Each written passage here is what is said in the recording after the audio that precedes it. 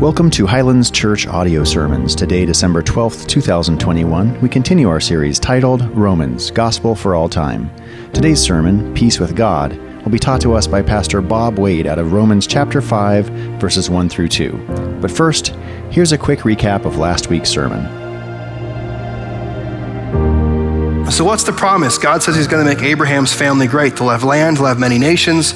The world will be blessed through his family. The next thing we see is Abraham's trust in that promise.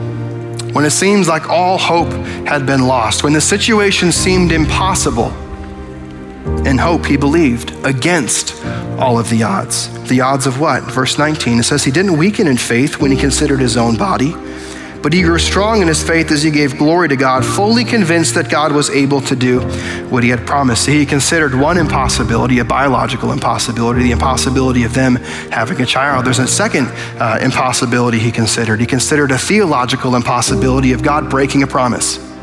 So compared to those two, being 190 plus and trying to have a kid while your wife is barren, which is impossible, or God saying, this is what's going to happen, which one does he believe?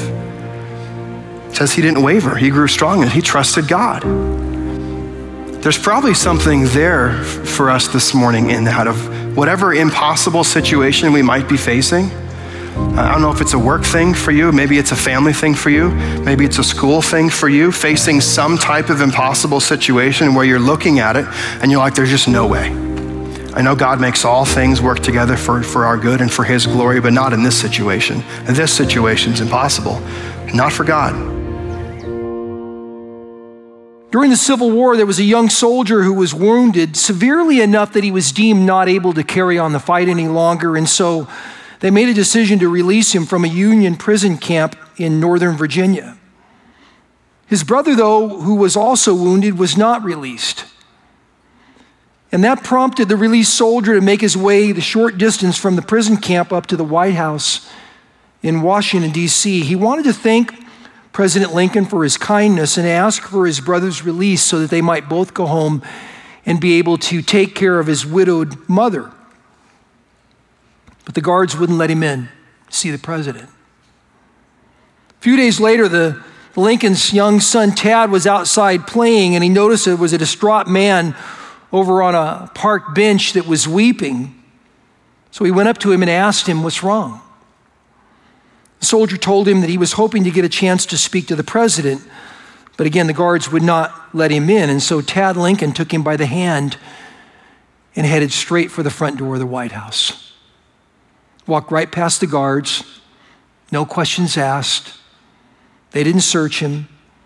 Got to walk right in, and he got to speak his piece to the president. You know, the story there is really just a beautiful metaphor for the role that Jesus, God's Son, plays with the Father and why the Father sent the Son. During the Christmas holiday, obviously we focus on the birth of the baby, but we are reminded that 700 years before his birth, the prophet Isaiah told us that this baby who was born in a manger was going to be called the Prince of Peace. The passage this morning will make that clear. It will tell us that Jesus will bring peace to those who have placed their faith and their trust in him. And so if you're opened up to Romans chapter 5, follow along with me as we look at the first two verses here. Paul starts off and he says, therefore, since we have been justified by faith, we have peace with God through our Lord Jesus Christ. Through him, we have also obtained access by faith into this grace in which we stand, and we rejoice in the hope of the glory of God. Now, if you notice here, the first word of chapter 5 is the word therefore, and that links us immediately back to the last part, the very last section there of chapter 4. And chapter 4 actually ends with the word justification. And so what Paul's doing here is he's going to tell you, he's going to say, therefore, as a result of justification, this is what you get. You get peace with God. Well, what's justification? Well, justification is because of faith, God decides to declare you righteous, holy. It's a big thing. Paul is going to tell us what the results of justification, the results of placing your faith are in Jesus Christ. Now, the first thing he's going to tell us here is that we have peace with God. Go back to verse 1. Therefore, since we have been justified by faith, we have peace with God. That's a really good thing. You know, peace is not an easy thing to have in this world. It's not uncommon for people to not have peace in their family. It's not uncommon for people to not have peace in the work area. It's certainly not uncommon for nations to not have peace between them. It's not uncommon in our nation to have sides that politically divide up, and for whatever reason, we don't have peace, between us as a people. According to the Society of International Law in London, over the last 4,000 years, there's only been 268 years of peace on earth. During that time, there were 8,000 peace treaties that were made and broken. And just to give you a perspective on this whole thing, if you're 21 or under, what that basically means is in your lifetime, there has never been one single time that there has been peace on the earth. Not once. The truth is, it's always been that way. If you go back to the very beginning, it's been that way. Go back to the first book of the Bible in Genesis, the very first family that even gets mentioned there was no peace. One brother, Cain, killed the other brother, Abel. Jerry Adams, who ran a political organization, Sinn Féin, which was sort of the political side of a terrorist group in Northern Ireland at the time, was negotiating with the British. And he said this, he said, making peace I have found is much harder than making war. That's the world we live in. That's what makes the promise of Romans chapter 5 so amazing. Paul is telling us here that peace is available and attainable as a result of faith in Jesus Christ. Now, he's not talking about peace between nations. If you're thinking that's going to happen, I have some really bad news for you. Until every knee bows and every tongue confesses, there will not be peace between nations. Never. Won't happen. Well, then what peace is he talking about? Paul's talking about peace with God. That's like a revolutionary thought. I can have peace with God? I mean, not just a feeling of peace, but actual peace.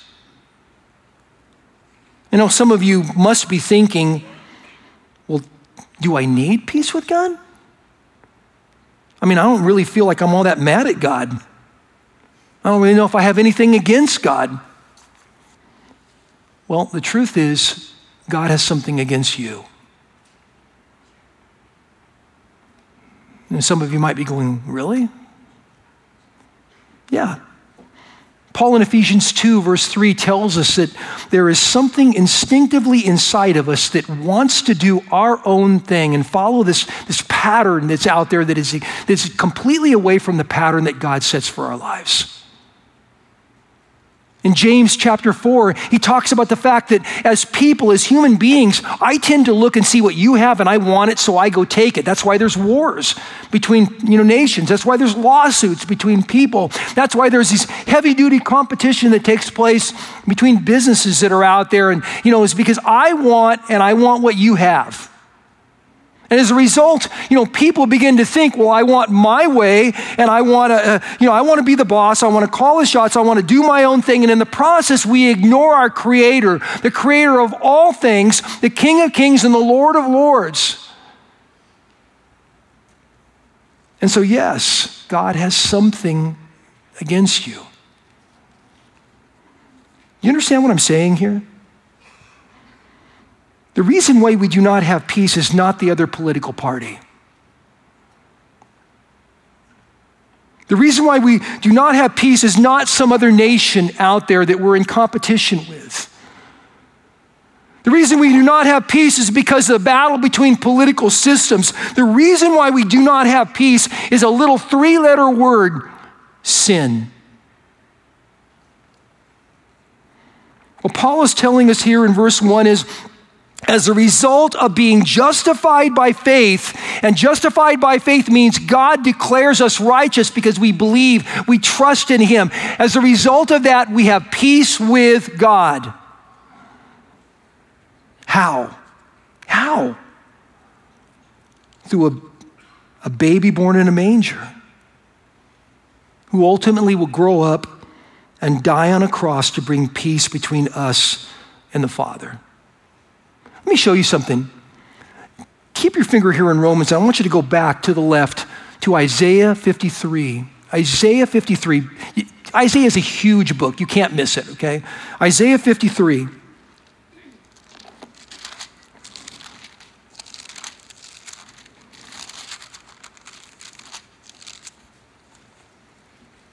God spoke to Isaiah, and Isaiah wrote these things down.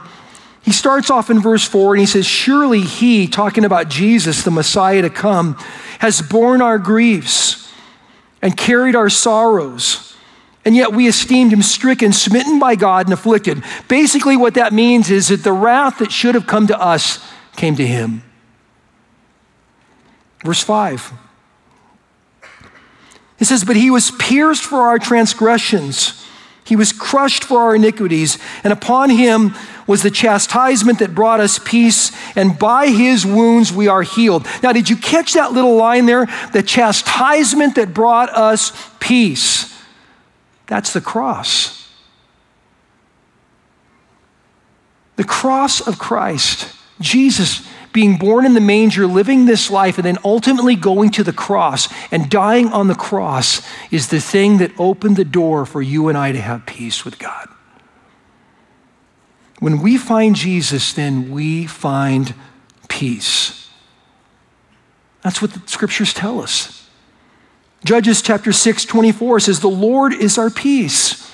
Ephesians 2:14 says, he himself is our peace. In fact, if you were to look at the sort of the Christmas story there in Luke chapter 2, verse 14, when the angels are out there and they're trying to give confidence to the shepherds because they're, what is going on out here in this whole thing?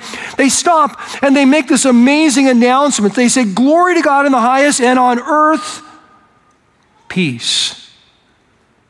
To who? To those whom he is pleased. Remember the promise that I mentioned back in Isaiah 9:6, where it says he would be called the Prince of Peace?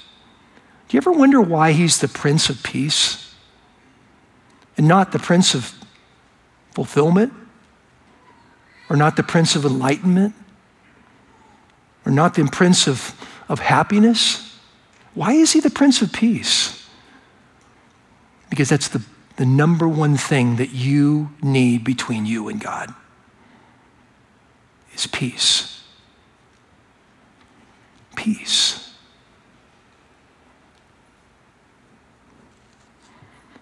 According to Romans chapter 5, verse 1, it only comes through Jesus. In fact, by Jesus' own words, that was his mission. John chapter 16, verse 33, Jesus is walking along and declares to his disciples, I came to bring peace between God and man. That was his mission. Now, to do that would mean that he's got to go to the cross and he's got to die.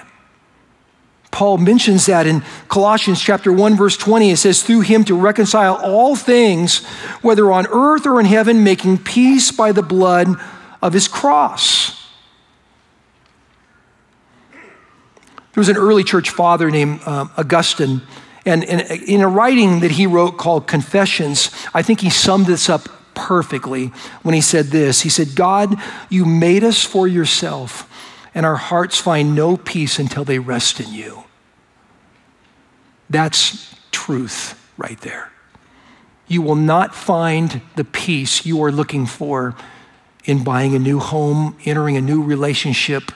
Those things will be a momentary blip, but the peace that you need, that we need inside, is the one that takes every barrier away, removes my sin, and gives me peace with God.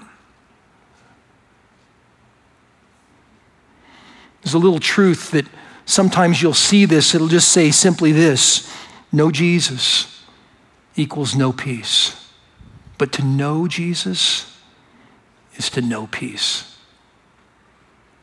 The amazing promise is you could have walked in this morning regardless of the situation that you're in, but you could walk out this morning having peace between you and God. Now, there's a second promise that comes with it that Paul mentions here in verse 2, and that is access to the Father. He says, through him we have obtained access by faith. Now, what's he mean by access? Well, pre-Jesus, there had always been a barrier between God and people. I mean, you go all the way back to the days of Moses when God resided, or his presence at that time resided in a tent. It was called the tabernacle. It would be sort of the precursor for the modern day temple that was built, and the first one being built by Solomon, who was the second king of Israel. Both were intended to be temporary homes for God among his people. Both the tabernacle and the temple had this massively large courtyard. And inside the courtyard was this huge tent, and the tent was divided into two parts. On one part, you had this larger section that was called the holy place. And inside of that, there was a table, and they would put bread on the table, and it would remind us of God's provision. And there was another part that would have candles, and the incense would be burned. And there was all of these things that would remind us of these religious things. And we're supposed to make people's thoughts go to something, but it never quite got there exactly. That was called the holy place. The other side was smaller, much smaller, and by the way, the two places were separated by this curtain, big heavy curtain that people called a veil. There was a veil between one section, and by the way, that one section that I just mentioned, only a few priests could go into that section. Those that would go in and serve the Lord, change the table, and do all that stuff like that. But then that second section,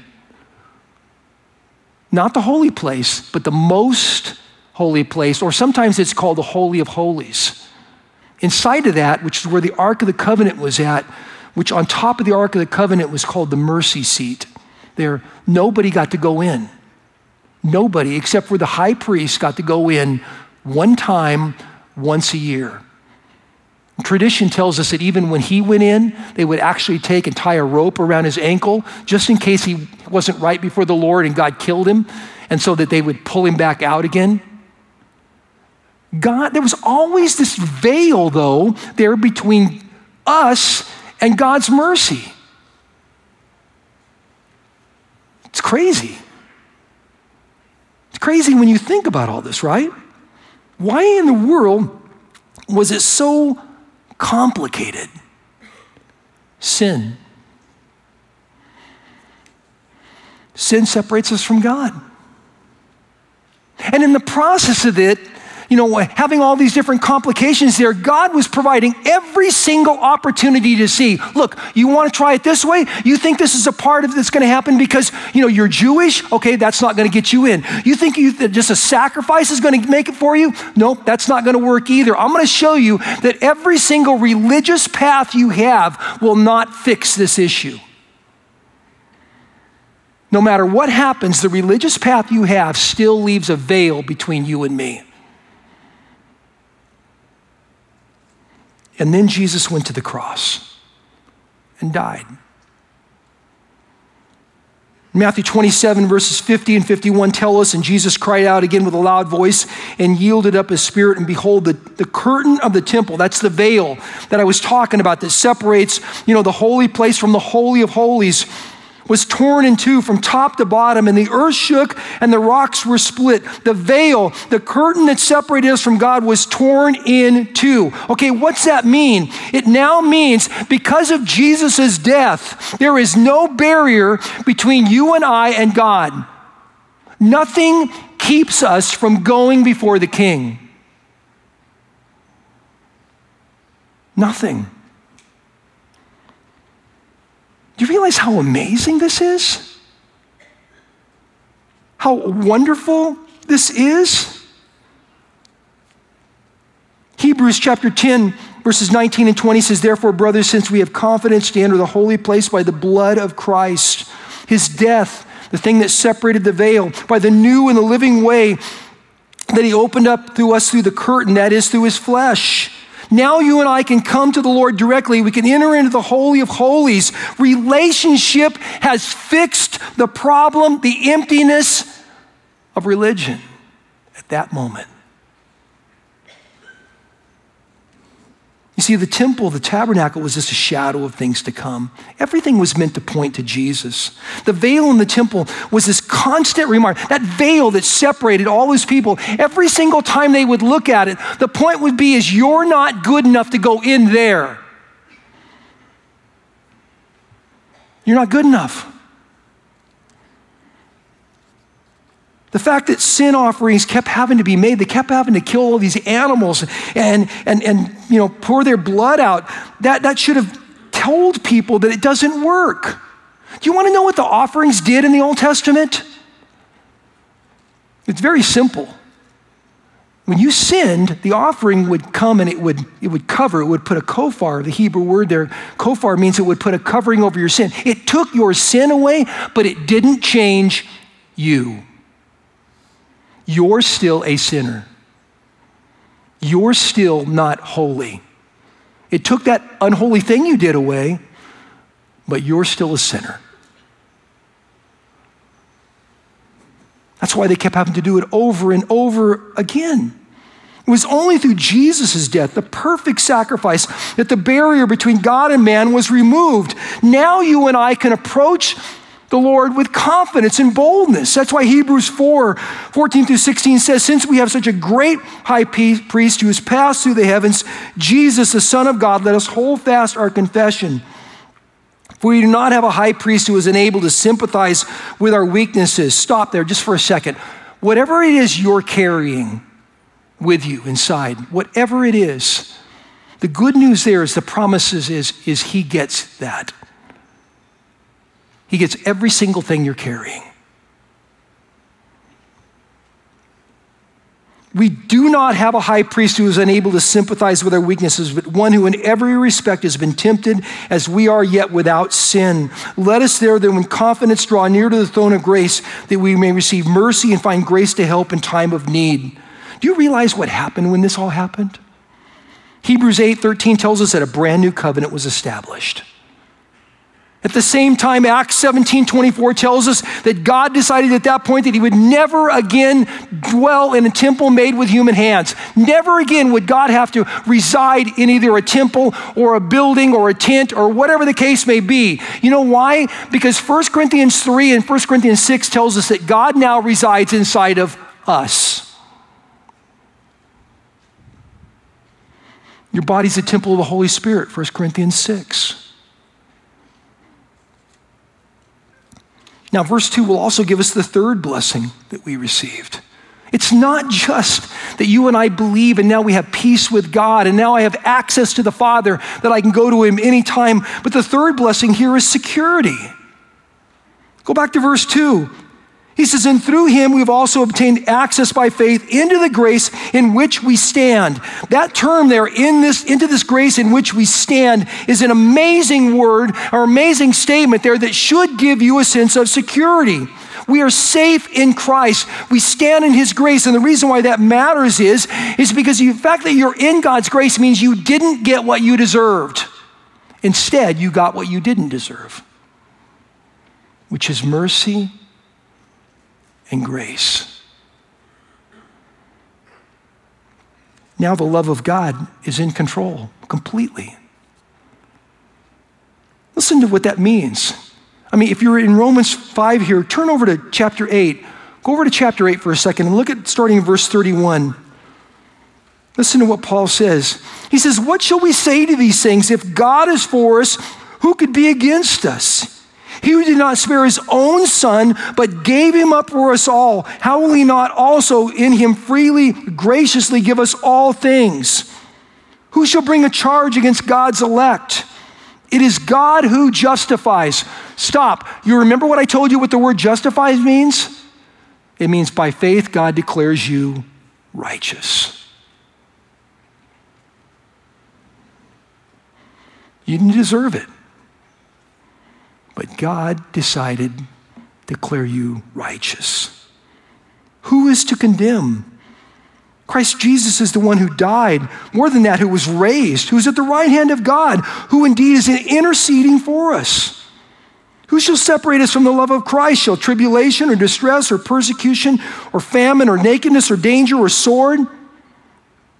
Verse 37, no, in all these things we are more than conquerors through him who loved us. For I am sure that neither death nor life, nor angels, nor rulers, nor things present, nor things to come, nor powers, nor height, nor depth, nor anything else in all of creation will be able to separate us from the love of God, which is in Christ Jesus our Lord. That's security.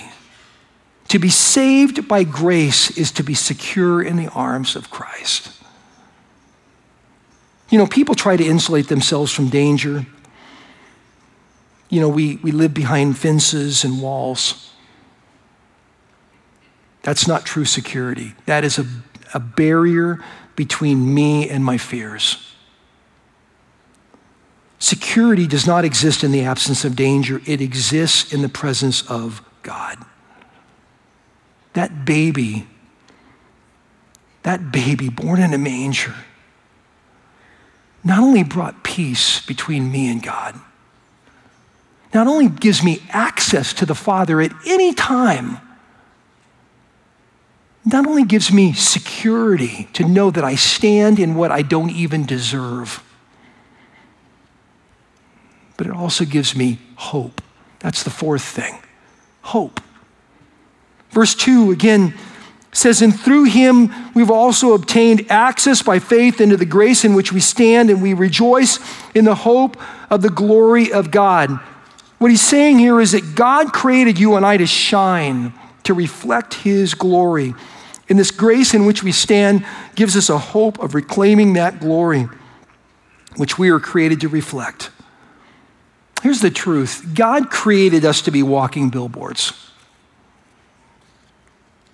living displays of the glory of God. Sin, though, changed the billboard.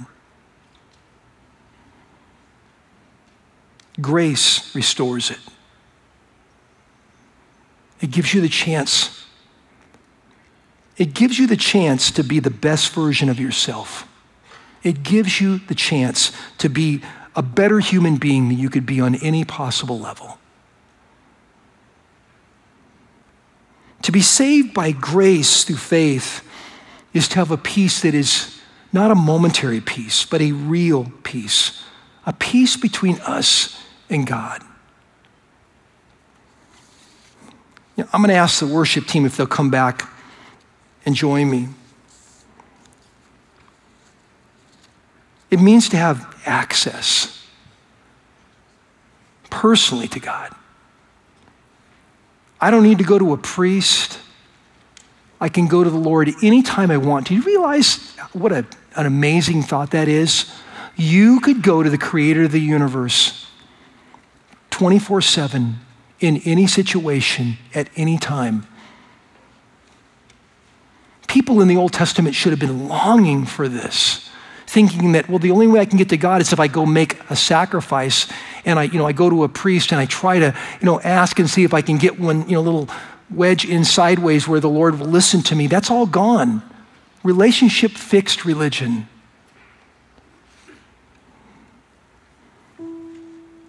It brings security because now nothing can separate me from the love of God. It brings hope that I can finally be who God has intended for me to be, but it requires one thing. It requires belief, trust. You see, by faith, we are justified. By faith, we are declared righteous by God. Now, there's this promise, and I don't know how it all works out. I don't know how it all fits together exactly. There are times that I have a hard time meshing every single thing in the scriptures perfectly together. I'm just a human being. But the promise is, in Romans chapter 10, verse 13 says, whoever calls on the name of the Lord will be saved. I don't know what God might be doing in your heart. But I know the promise is if you'll call on the name of the Lord, you'll be saved. I don't know who's going to believe. That's the Lord's choice. I just know that we need to provide that opportunity. That you could have peace with God. The question is the Lord calling you to that? This is not going to happen by you being a good person. It doesn't matter how good you are. You could be the best person in the row that you're sitting right now. So what? You could be the best person in your family, maybe where you work. You could be the very best. Maybe you're the kind of person that every single time you see someone in need, you stop and you help them. That's wonderful. I mean, you could be a philanthropist and help all sorts of needy causes, and that's great too. But it's a little bit like that Old Testament sacrifice. It might take care of one thing, but it does not fundamentally change you and make you holy. You've done a good thing, but it doesn't make you holy. The only thing that makes me holy is faith. Is God, because I believe him, declaring me righteous. And so we have to stop the religious stuff. We have to stop all these works and stuff for a minute, and we have to come back to this one thing. God is calling you to a relationship with him. Do you respond or not? I want to give you that opportunity. I don't know where you're at, what you're dealing with, but I will say this, there's no one in the world that would not benefit from peace with God. So if God is calling you, I'm going to encourage you to call out to him. Would you do me a favor, just for a moment, would you go ahead and bow your heads, close your eyes, and I just want to be clear with you. There's nothing remotely spiritual about you putting your head down or closing your eyes. It just focuses you on you for a minute. It allows you to think about you.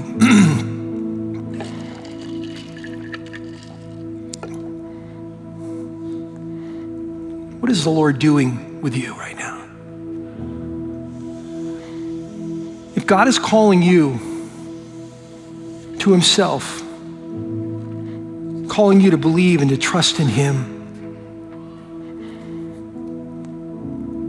I'm going to ask you to simply pray after me. I'll just pray an example prayer. Nothing special about my words at all. But if that's what you're seeking to do, is to trust in the Lord, you can pray after me silently right where you're at. Holy God, I ask you to forgive me. And I ask you to bring peace between you and me. I confess that I have sinned. I've done things that were wrong. And I'm asking you to wipe them away and make me your child. You be my Savior and King. And I trust in you. Let me ask you a question. No one's looking around, but if you prayed that prayer, would you just do me a favor so we could know to pray? Would you just slip maybe your hand up and then you can put it back down again? Thank you. Thank you.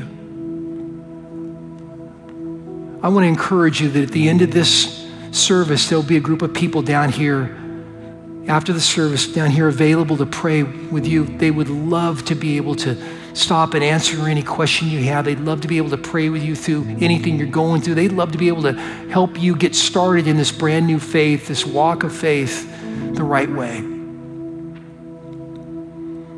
Father, thank you. Thank you, Father, for sending your Son that we might know peace with you by him, by trusting in him.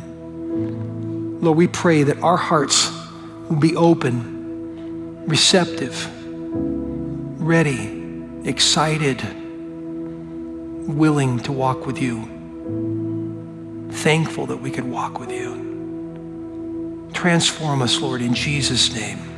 Amen. This Christmas is the greatest opportunity you have ever known in your life. This Christmas. We're not guaranteed another one beyond this one, and we can't go back to the other ones, but this Christmas, the beauty of that is you have an opportunity to have peace with God. And so do your friends. Invite them to come and hear the gospel message. Let the Lord work in the heart.